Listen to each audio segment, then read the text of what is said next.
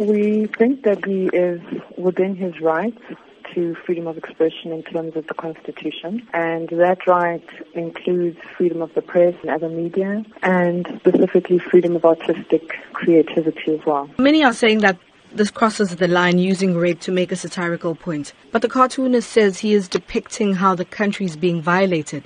But is it a responsible way to do this? So we would look at the limitations to his right to freedom of expression or his right to express himself artistically or creatively in terms of what the limitations are in terms of the freedom of expression clause in the Constitution. So the right to freedom of expression excludes anything that is propaganda for war or any kind of expression that could be seen to incite imminent violence or be advocating hatred based on someone's race or ethnicity, gender, religion, and that also constitutes an incitement to cause harm. You say he's well within his right to post and express himself that way.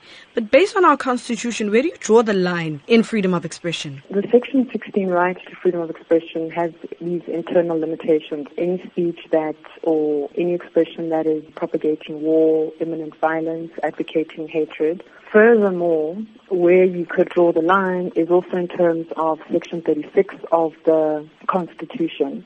And if you're going to limit a particular right, you need to do so in terms of the limitation clause, which indicates that that limitation should be a reasonable and justifiable one. And how do you balance equality and freedom of expression? We would look to what the Constitution says to us in terms of balancing certain rights. So there isn't one that takes precedence over another. So you would have to look at then the general limitations in terms of Section 36 of the Constitution. What are some of the things that people should be mindful of when posting or commenting on social media regarding controversial topics such as these ones? The challenge is that the right to freedom of expression is a constitutionally protected right. So the parameters, if you wanted to draw any, would then be in terms of looking at any depiction or any expression in terms of, is it something that can be said to constitute propaganda for war?